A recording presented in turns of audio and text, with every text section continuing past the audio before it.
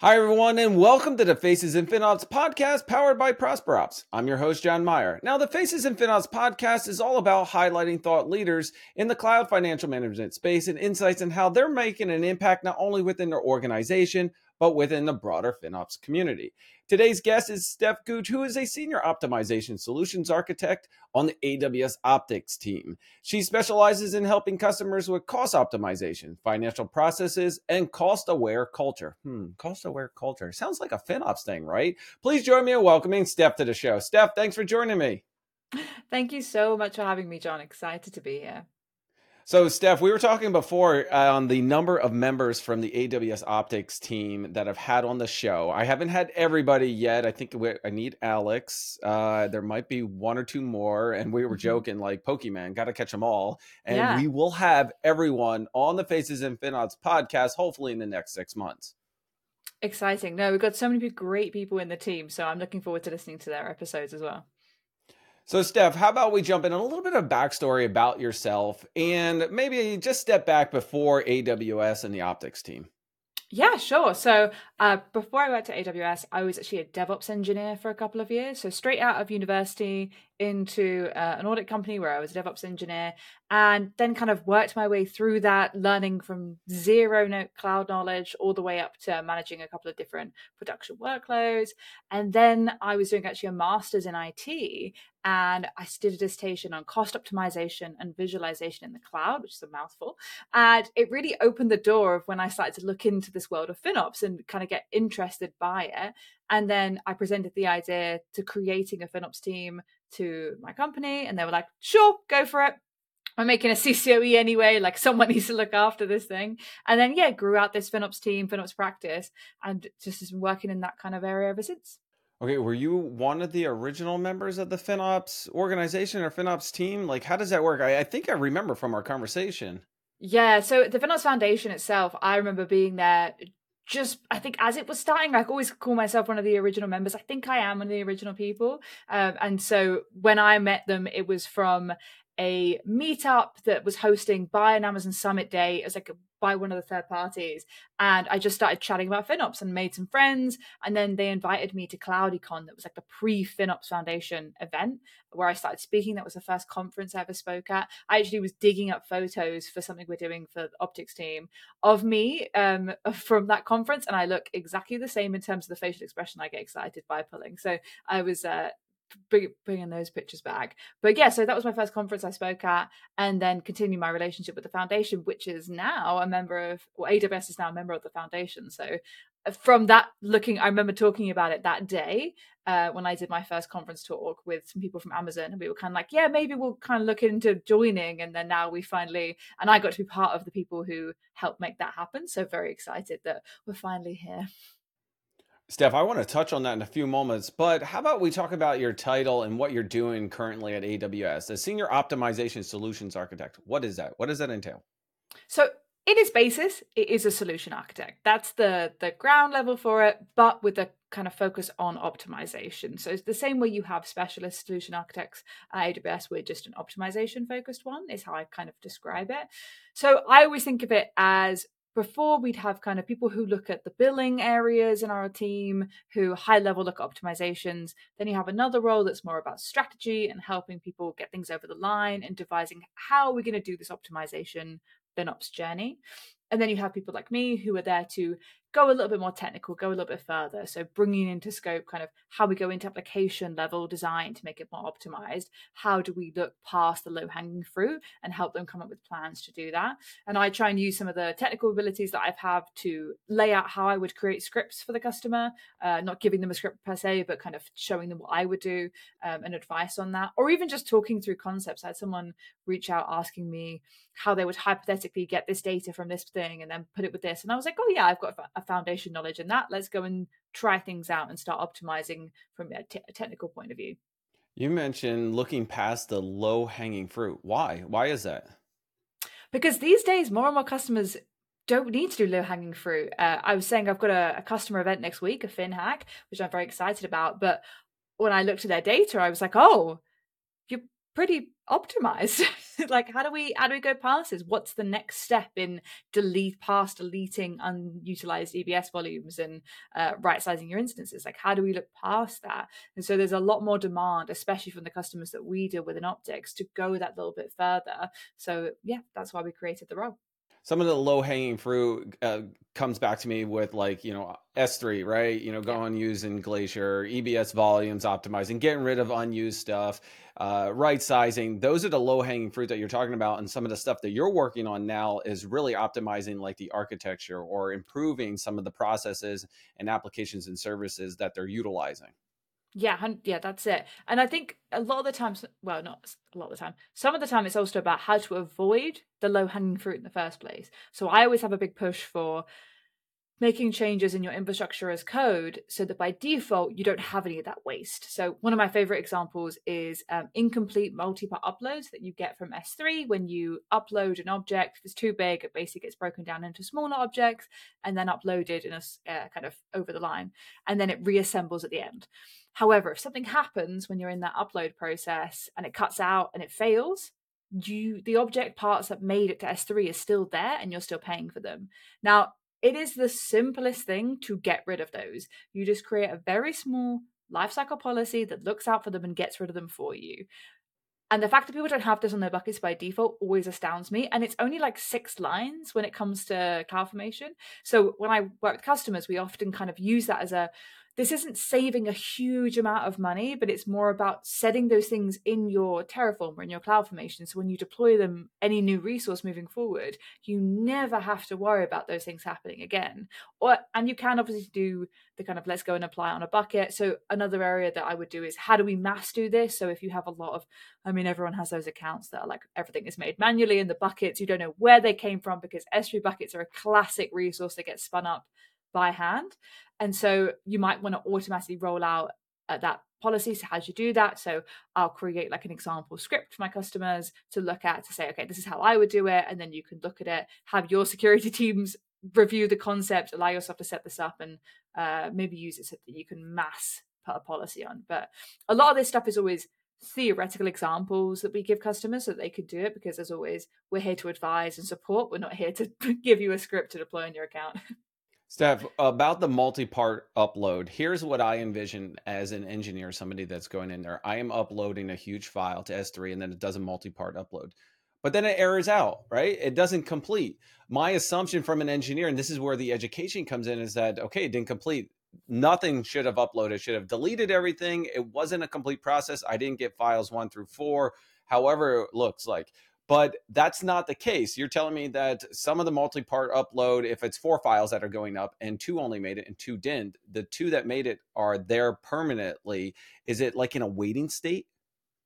Yeah, so it's more about the like parts of the file rather than like multiple different files. But very very small nitpick on what you said. But the you can't see the files either. They're just kind of there waiting to be finished assembling, and you can't see them in the buckets. You can see them in your spend, and you can see them in if you look on the shout out to the Kudos dashboard. If you look on there, there's a very handy visual that shows you exactly how many multi-part upload requests there are and how many of them are kind of failed. So I use that as a guidance because I've seen buckets that have like 5 million of these requests, and that's where you say, oh, hang on, why is this happening? And that is also a lot of what the architects do, the solution architects do, is kind of ask the question why it's like this.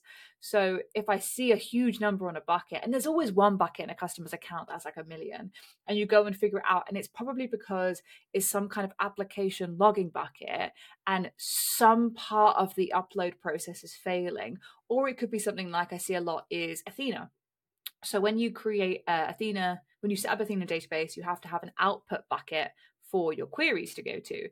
Now, if you start running a massive query and then you cancel it halfway through, some of that data is already going to S3. So you should really set up those policies to avoid it. And in for the future, spoiler, I've got a kind of blog series coming out that's going to cover some of these low-hanging fruit bits. So keep an eye out for the AWS blog channel for that. There's so much I want to talk about. Obviously, the kudos dashboards that have come out, but let's talk about the multi-part upload. I'm actually getting off track here, but I'm very curious about how some of this is handled with the multi-part upload and the files that are there, or the parts, right? So I called them files. There were 4 files, but 4 parts, right? And they're sitting there. That's not visible within the bucket. Is it visible within the cost and usage, report? Is it, what about the cost explorer? Like, is it visible within my account that I can see that it's doing that, or I have to run a specific report, or the kudos dashboards are my way to go? So there's 2 ways you can see it. The first, I've already said, is kudos. So there is data in the cost and usage report that alludes to the fact that these multi-part uploads exist, or incomplete multi-part uploads. So that is the first place that you can go and see it. The second one is S3 Lens. So if you look in your S3 Lens and you go on the very first page and you filter by cost optimization rather than summary, in like the first drop-down box. If you're looking at it in your screen now, you should be able to see it. Any listeners who are doing that.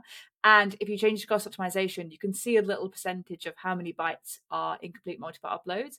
And then you can, in that dashboard, it does have a lot of information about where those are and how many gigabytes or terabytes or whatever you've got stored in your bucket that are incomplete.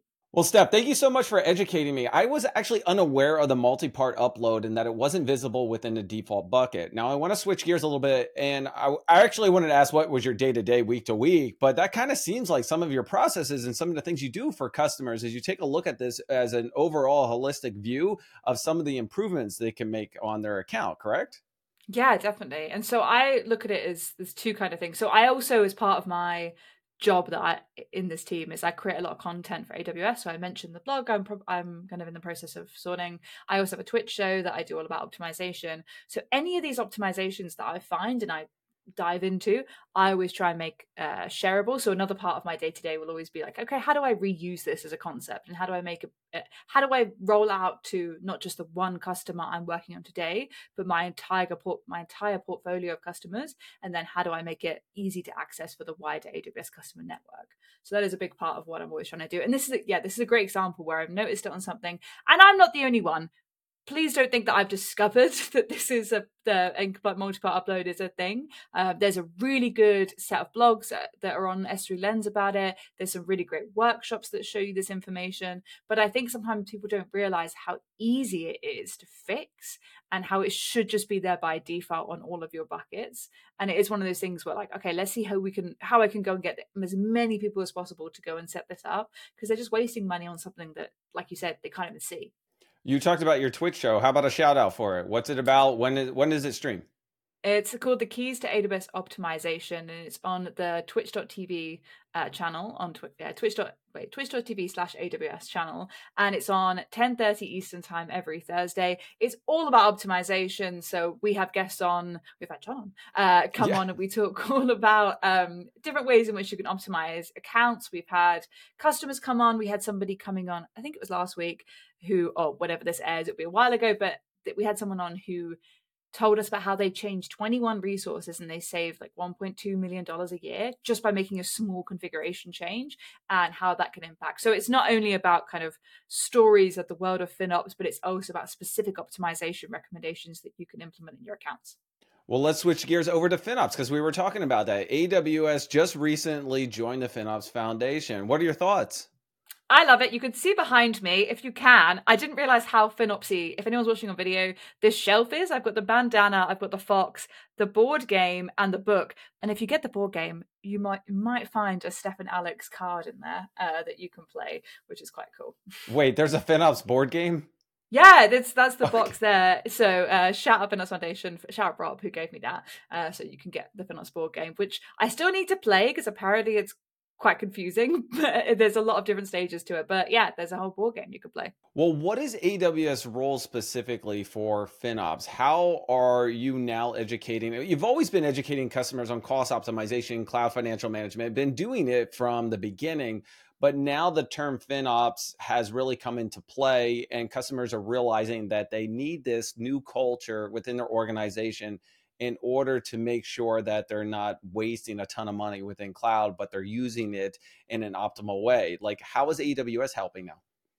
So I think joining the foundation is okay, the first step. I feel like we're going to get more involved in things like the focus project to make sure that all data can be, I guess, normalized across different providers, which is exciting. We also want to be more engaged and get more customer feedback. And so that's the kind of things that I'm hoping that us joining the foundation will do. And then in terms of us overall, I think more and more we're looking to help customers in the two main ways I see is obviously saving money. So we're always, and we've always done this, advising on how to make sure that what you're spending on the cloud is the most use for you. So I think it's JR that always says that the FinOps is not about saving money, it's about what is it, making money? That's it. That's what Making he money. says. Yep, I use that quote often when I post Yeah. support. And so that's like the same thing as we want you guys to be a successful business out there. So I do think that we're pushing to help that. And I think more we're looking at strategies as well. So I liked my previous, before I was an SA, I was a commercial architect, and that's where I spent a lot more time doing the strategy stuff. So helping as many customers I could set up a FinOps team, helping them to find the roles, helping them get the data. So I think more people at AWS are leaning towards that side of helping people set things up, because in all honesty, it's getting the same to be as how people do security. That's what I always strive for people to think about it the same way as they think about security, that it should be as important in a different, or I know that isn't it security, is it ground zero, point zero, whatever the first thing is that Amazon said? 0.5. 0.5. Yep. So FinOps should be the Mary next one. Hughes quoted that in the book. That's If it. the security is 0, then FinOps is 0.5. That's it, yeah. So it should be 0.5. So I think that there's that's the next thing, is us making sure that a lot of people have it as a priority when they're moving to the cloud. Are you helping customers or partners implement FinOps or the FinOps culture within their organization and help them understand, like really put in the best practices? You said you're identifying the actual correct people that should be in place for that, and, you know, kind of building out the processes, building out the team. Is that kind of one of the new goals for that? Or are you maybe an extension of the partner and helping them do FinOps a little bit and then kind of backing away? So a lot with our customers, so I'm only speaking for optics as well, to make sure that I'm not stepping on anyone else's toes in Amazon. But for us, we have the dedicated role now. As I said, so I mentioned that I'm a solution architect. We had a commercial architect that I was, and we still have that as a role. And their job is the ones that do the strategy now. So their goal is to help do this thing that I just mentioned, setting teams up in organizations. And a big part of FinOps is always about bringing together business, technology, and finance. This is like another byline of their concepts, right? And so I think when we speak to our customers, we often have to have that conversation and say, like, okay, we've got maybe like one person from that three in here. We need you all to come in. So we did a long-term project with a customer of mine, speaking to all those individual parties and having education sessions with them individually so that they could actually all speak the same language. So we had, shout out Tony and my team, who did a 6-week course with the FinOps team of this customer.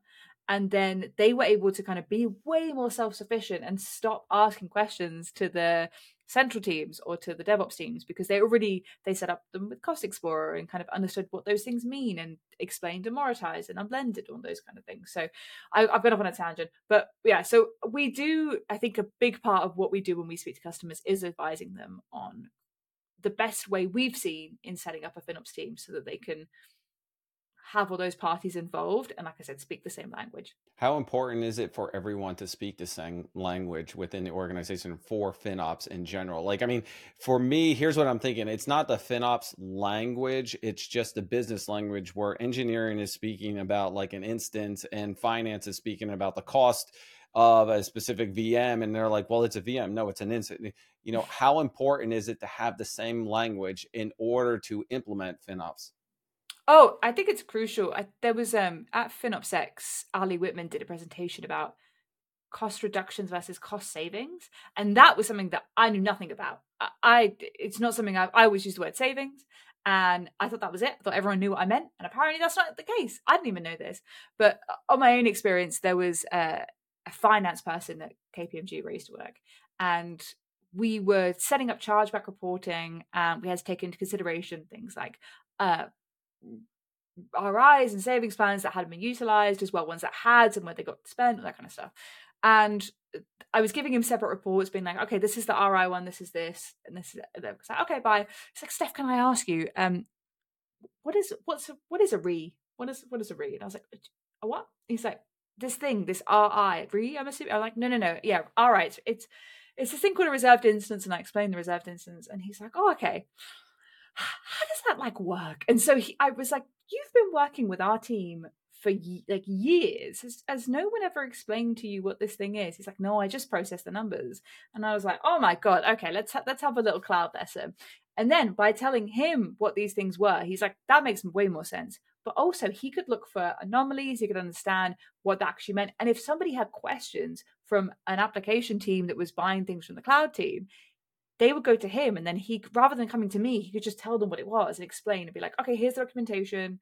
Like, this is what it means. You're actually saving money by paying for this. It's all these good things. So I think that's a good example of where you can give people the power to own a topic and understand it, and also make their job a little bit easier. Because if everyone's confused about what things actually mean, and even if you know that you have different like levels of what description is, you can be more flexible, like changing. For example, whenever I speak to my customers, I work with like over 30 customers. They all have different names for everything. They all have different titles, different types of teams, different things. And I do have to make notes and be like, okay, this is what they call this, and this is what they call this. And I'm the between, so I've got to be flexible to match what they're talking about. Otherwise, if I start calling it something else, then they're always going to be confused. So it is really crucial, and it's not that hard. I feel like everyone can just decide what works well, what your company defines as the right name for things, and make sure everyone has the right education or access to that education. So if they don't know, you could be like, okay, this is what we define as this.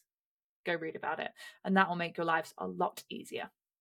I like how the Cloud FinOps book calls it the common lexicon, the common language Mm. within the environment.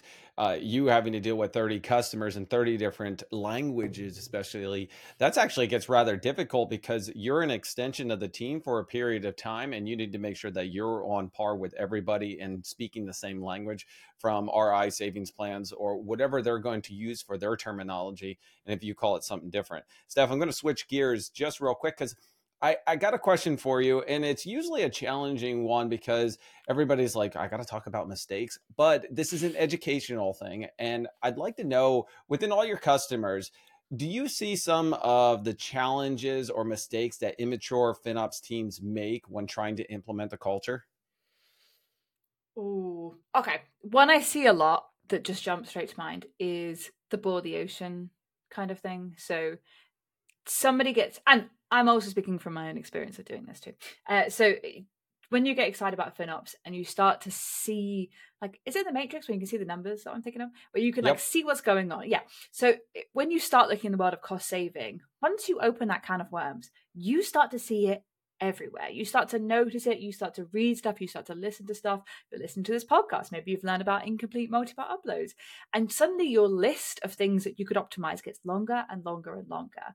And this is exciting and terrible at the same time, because now you have like 30 things you need to do, and you want to do them all, and you want your devs to do them all, or you want your teams to do them all. But asking all these people to do 30 different things that maybe overlap or conflict or have different priorities is not the best way of doing it. It's the same if you have to tidy your house. If you have all these different things to do, you need to start with the most important ones first. And also make sure that if you're you need to hoover before you mop, something like that, for cleaning the house. There's a priority list. There's a reason. There's a target list. So what I see a lot with customers is they get this list and they start doing everything. And then it means that some people do some of them, some do others. They don't finish it properly. They don't get it all done. They can't track it because it's mixed in with everything else. So what I always recommend is people having more of like a campaign style recommendations. So maybe choosing one or two of the big hitters that get the most bang for your buck, the most success, the lowest effort to do it, and is also easy to track. So GP2, classic. Tidying up a vital resources, classic. Incomplete multi-part uploads, classic. So things that you can do that won't really affect architecture, but will make a big saving impact. So that what you can do is say, guys, please go and change everything you can on this list to GP3. Go do it. Everyone, okay, let me go do that. And then I'm also skipping over the fact that you should put it into Jira tickets or any kind of tickets your ticket provider may vary. Put it into tickets, put in the right information, add the steps in on how to change it. And then once they've done that, you can say, okay, guys, look at the effect this had. And you can see all the savings. And like, oh, that was good. Okay, that worked. My application didn't fail. And I saved some money. This person who gave me that list, I feel like I can be able to trust them. They seem to have good data. They seem to have good information. whatever they say next, maybe I'll listen to. And if they say, okay, now we want you to change this CloudWatch thing, a little bit more technical, a little bit more work. Yeah, but we saw what happened last time. Okay, I'll do this. And then you build up that trust and that level. And so if you do these things one by one, you'll actually tick them off more successfully than trying to do everything at the same time. Okay, you touched on trust, which is a huge key topic. Well, yeah, there was a lot within it, but actually, so trust is very key. And that is exactly right. How an engineer works and business and finance works is that the level of trust, you're trusting a person. The processes have to work. If I go change these GP2, then, and everything worked. So the biggest thing with trust is the risk. And if they don't crash this system and nothing bad happens, they will ultimately build a level of trust. And you have to continue that. And just like anything with trust, if you do something wrong, it breaks that trust. You have to work harder to gain all that. So everything has to go through. I see people and I'm going to flip back to the conversation of kind of biting off more than you can chew. And everybody sees the numbers and they want to do so much, boil the ocean, you mentioned. The biggest thing is I see this long list of things that I could do and save my company like $2 million. I'm like, wow, all this together is $2 million and I want to do it. Let's go do it. When in actuality, if we can take some of the big hitters, we can get them done. And yes, we're still costing our company money because we haven't tackled these, but we're completing tasks versus incomplete list. Yeah, it's definitely the way forward. I love this idea. Also, I'm one of those people that loves ticking off things off a list. I know it's probably going to come out after reInvent, but I'm looking to my right where I have a massive whiteboard, and I have shout for reInvent. I have 4 sessions booked in that I'm doing. No, I can't see 2 of them behind you at all. Like yeah, COP no, 205, COP 342. And there's also 219, and there's a repeat of 205. So if anyone's going to, well, it depends when this comes out, but that means that so I was struggling to practice. Like I have a lot of work to practice on. And so I decided to make a checklist. I had to do each session 10 times between now and reInvent.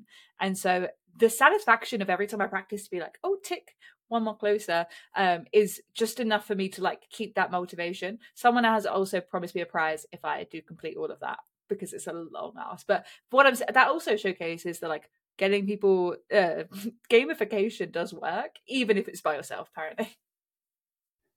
A game of one. Steph, I'm going to ask the question in reverse. We talked about immature mistakes or challenges FinOps teams try to implement, but what about mature ones? I see mature ones that there are mistakes that they make along the way. Is there advice you can give them? For how to be better, or what do you mean? Well, think about it. I'm a mature FinOps team. I mean, you've helped me. The AWS Optics team and FinOps team has helped me implement this, and I'm doing so well. But then I get to a point where I think I can just do this normally, and it's like it gets repetitive, right? Mm-hmm. Are there a mistake or a challenge that they come across when they've implemented it for a while? Yeah, that's an interesting point, because some of my customers, they range in maturity, and the ones that I see who are more mature they still have a way to go. So I haven't seen anybody who's super amazing, the most perfect FinOps thing. But I'm trying to think of when I see them get stuck, I think, is when they go from being kind of like what I said at the start, which is they go from being just low-hanging fruit focused and don't think about the bigger picture or how they can implement more long-term successful ones. Or that's where they get stuck, at least. I think some of them are doing this. So for example, we talk about right-sizing EC2, very classic. People do this all the time. The classic tale as old as time, or as tale as old as the cloud, moved from on-prem to the cloud. Instance is too big. They waste loads of money, and then they're like, oh, we have to right size. They right size, and then they kind of stop there. That's one thing. So they might think, oh, I've right sized and never have to look at it again. And then in actual fact, applications get better. There are more optimal EC2 types. And so there's things like ARM and Graviton. And so they kind of, maybe people stop at right sizing and they don't move on to the Graviton thing. I think that's one thing. But also there's the step after that, which is moving to more containerized workloads or more serverless workloads. And that's where I think a lot of people, that next shift is the challenge, where they're like, oh, I've got a really optimized EC2 instance. And you're like, yeah, but it just does a function randomly. Why don't you put that on a Lambda function? And there's still that little jump that people have to make. And I think there is a bit of a scaredness to do that sometimes, because EC2s are just the same as on-prem. They're a safe box that you look after, and you, even if you are kind of treating them as cattle, you know what you're dealing with in EC2. You could log into it, you can kind of quote unquote touch it because of that logging into it aspect. Whereas people moving to workloads that are stateless and stuff like that, people are less excited to do sometimes. Some are really great, obviously, shout out those are doing it. But yeah, that's definitely where I look for customers to get to their next step of their journey, is to do that kind of mindset work. You talked about the crawl, walk, run, the maturity level. Even immature FinOps teams can get to a run level. In some applications, there's some processes that they're doing, and mature ones might have more run than their crawl level. What are your feelings on companies that make it to a run within their certain process, like right sizing, right? So they're going through this application, we're right sizing, we've done all the optimal stuff, we're in a run for that. Do you feel that they will always be in a run, or eventually they should be kicked back to a walk if they're constantly improving? That's a good, I don't know. It's an interesting flavor of like looking at how successful things are. I wonder, I would default to thinking about how do you do it in security? Because I don't know, like, again, I don't know. The amount, it's one of those things where I'm like constantly working with people who don't know how to do this. And so when they kind of get past certain level, I do not talk to them anymore, just my customers need to get to that level first. But I do, that is interesting. Do you push them back? I guess it depends on what you're benchmarking at. So if right sizing, if you're the expert right sizer, you've automated all of it, you no longer have any human interaction, it does it all just by data. I feel like you just tick the box unless you move to something else. Unless you consider then saying, okay, I mean, I feel like there's always a next level though. I mean, with AI coming, I don't know what's going to happen, but there is always a next level. So even if somebody is like right sizing reviews regularly and they're using all the data, you could technically automate that. Those that automate it, how much are they comparing different instance types for different parameters? How much are they doing that? How much are they looking at moving to the next thing? So I don't know if you necessarily need to kick them down to a lower grade if they get too good, but I think that maybe it's just what the parameters of right size. If you have right sizing for your standard Intel EC2, there's going to be a run of that, but then there's also going to be a run of the automation behind it and the different instance types and the different applications that are on those boxes and stuff like that. So yeah, I think it maybe moves you into a different walk in a different category. A different walk and a different. Actually, that's a good point. I'm going to throw a curveball into that. And here's my visualization of it, right? So I started out this application, and we'll talk it from an application view. I'm in a crawl. I've improved my application, and now I've automated the right sizing. I've automated this, that, and now I'm in a run, right? I'm really performance. But then a new variation of the application comes out, a new EC2 instance. There's a new faster EBS, right? So there's all these improvements that I can make. At that point, I've evaluated it and said, well, I'm in a run, but now I need to reevaluate because I can improve this. Or we can go serverless. So now I need to be kicked back to a walk because I am no longer optimizing that instance. I think if you're in a run for too long, that there's got to be a change. Now, there are some that are static state, but I think if you're in a run for too long, it needs to be reevaluated. Are there really improvements that you can make on this? After you get all the other things taken care of. Yeah, I think that's fair enough. And then it's just setting the parameters that work for, because I think people also think that there is obviously we have the Amazon CFM capability assessment. There is the FinOps capability assessment. I think that's come out recently. So there are all these benchmarking tools that allow you to see how you are doing in comparison to different people, but also looking at your own journey. I think it's important of seeing where you were like a walk when you first started in your company and how far you've gotten to, and then being realistic about, okay, could we be better? And the answer is probably yes. Steph, do you feel, and we actually talked about AI coming up, do you feel like generative AI or AI in general is going to impact your role or roles within the FinOps? Oh, John, you sound like my dad. That's what he keeps asking me because he loves ChatGPT and he keeps bringing it up all the time. He's like, "Can I put this?" I'm like, "No," but I don't know. I really don't know. I don't know enough about it. I'm looking forward to learning about it, and I'm looking forward to seeing what people probably who are a lot smarter than I am come up with it. And I think it can solve. There is potential for it to solve some amazing problems when it comes to saving money. I think that's definitely true.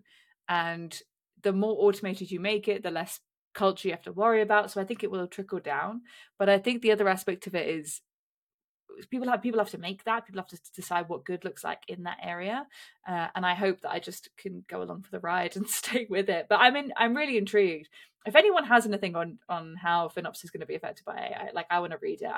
It is like a real knowledge gap for me, which I'm very aware of, and I think a lot of people are in all different lines of work. So it will be interesting to see who can harness that and help people solve the like a FinOps journey using AI. Yeah, I'm intrigued.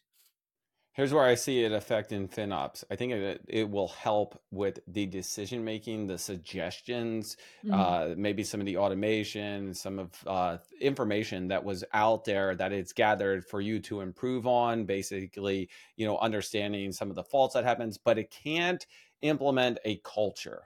It can't implement the team aspect, right? You still need, finance, business, and engineering all coming together. You still need that trusted level. And generative AI is not there at the trusted level. That level still has to be validated by somebody with the expertise within that, realm, right? So within FinOps, you have to make sure that what it's telling you is accurate. And I think at this point that we don't have enough data to make a solid decision that it can help in certain aspects, but it's not there yet. And we'll just continuously improve upon it. Yeah, you're right in the trust. Kind of going back to what we're talking about, the trust aspect in the data and the decisions. Because if you look at tools like Compute Optimizer, they use machine learning in the background to suggest instances. So it's not done by it. There's no one person in an office like providing all your recommendations. And so, but still, that data isn't always trusted from customers. They still have to go in, and that's why we provide the CloudWatch metrics and the ability to add in your data logging provider and all these amazing features that it has. But still, people are like, I don't know if I trust that thing. And so I doubt that by by generative AI, if something will change in that, and it will suddenly be like, oh yeah, now I trust this different AI opportunity. So yeah, I think it's going to take a little bit of time, and I think so many of the legacy applications that still exist that have moved on-prem will take time to adjust and stuff like that. But I would hope that we definitely could use it to automate stuff people don't want to do anyway, which is what we've done with IT. But you can still argue the fact that you can very easily write a script to delete idle resources and people still don't like to use it. So I don't know. Steph, I agree with you. And we're running out of time here, but I want to talk about the Kudos dashboard. Version 5 just came out. Can you talk about Kudos just in general, the dashboards, what it's all about? Yes, absolutely. The Kudos dashboards are one of the cloud intelligence dashboards that Amazon offer. They sit in the well-architected labs. They're amazing. They're on QuickSight. They use your cost and usage report to show you visuals and insights into your data. And there's no licensing. It's just QuickSight licensing. And it's very simple to deploy, just a CloudFormation template or two. And you could totally customize these dashboards. That is one of my favorite things about them, is the customization element, where if you don't like a visual, you can delete it. Or if you want to add your own business data, you can add it. And also you can set up things like row level security on the data. So classic thing we have with customers is they have multiple payers, and then they're like, oh no, I don't want to have 5 different dashboards to go into. Don't worry, you can now pull this into one bucket, you can visualize it, and then you say, well, I don't want every single developer to see every single cent of every single account. Don't worry, use row level security, and you can divvy it up into their applications, their accounts, so they can just see their spend. So they're great dashboards to look into your data, especially if you are maybe on that walk section of the journey or the crawl and you're not sure if you want to spend loads of money on a third party yet, or what data you're actually spending money on. If you need more in-depth information than the cost explorer and you aren't proficient at writing CUR queries yet, or cost and use report queries, the Kudos dashboard is a nice kind of getting started one. And it also gives you recommendations. Like I mentioned, the incomplete multiple upload as a visual. There's a really good visual on the networking tab that talks about idle resources, that looks for resources that have a monthly spend but no usage spend, and therefore they're not being used at all. So there are all these little snippets of optimization recommendations in there, along with how much you're actually spending on anything, what are your unit costs, and what are you doing on your commitments, and very simple stuff like that. Everybody, I'm going to provide a link in the description below for the well-architected labs, the Kudos dashboards. I've actually had Yuri on my other podcast talk about it and do a demo. This is pretty cool. There's a lot of exciting stuff happening. Steph, before we wrap things up, I've got 2 more questions for you. One of them is, what advice would you give to those who are wanting to start out in their FinOps journey? if you are in a company and wanting to start out on your FinOps journey, then I recommend getting hold of your billing data as granular as possible and start to understand what your cloud footprint actually looks like. And once you've done that, I feel like it makes a lot more sense of where you want to go next. And if you were thinking like, oh, I think I've heard this FinOps thing, I feel like we should have a team for it. The other thing I really recommend for people is to decide, especially in the short term, maybe 6 months, maybe a year, what your goal of the FinOps team is or what the priority is. Because again, with FinOps, I think there are so many different avenues you can do. There's forecasting, there's chargeback, there's cost optimization, there's commitments, there's all these different things that are more complicated than that as well. And with so many options, people again they try and boil the ocean. And if you don't know what your initial goal is, it's harder to get business support, it's harder to get exec support, it's harder to get developer buy-in. Whereas if there is a priority the business cares about, it's much easier for you to start doing FinOps than it is to be like, oh, I think I could save a little bit of money, because that's not always a big challenge for companies. So that's my big recommendation, is get the data and then figure out what you want to do with this FinOps concept. All right, Steph, my last question for you is probably the most challenging question. So take a few moments to think about it. If you didn't have to be here right now, and I'm talking AWS, not this podcast, because you want to be on this podcast, where would you be? So if I didn't have to work in this area and I could do anything else, It doesn't have to be work, by the way. The gym. All right, there you go. Well, just for full transparency as well. So a lot of people know there's trophies behind me. I'm a strong woman. That's what I do as a hobby. But I'm just recovering from shoulder surgery, so the drive for me to get back into training is like quite high at the moment. So if I'm starting to be able to be allowed to touch a barbell and lift a weight heavier than 2 kilos, which is very exciting for me. So that's definitely what I'd be doing. That's the first thing I thought of. So I've got to be honest. That would probably be the first thing that I would decide too. That's freaking awesome. All right. Well, Steph, I got to wrap things up. Thank you so much for joining us. I really appreciate it. Thank you so much for having me. I'm excited to hear all the rest of the Optics team's episodes. And yeah, thank you so much. Of course. Well, everybody, this has been another awesome episode and discussion around Faces and FinOps powered by our good friends at ProsperOps. Be sure to hit that like, subscribe, and notify, and also check out the ProsperOps blog, because guess what? We're out of here.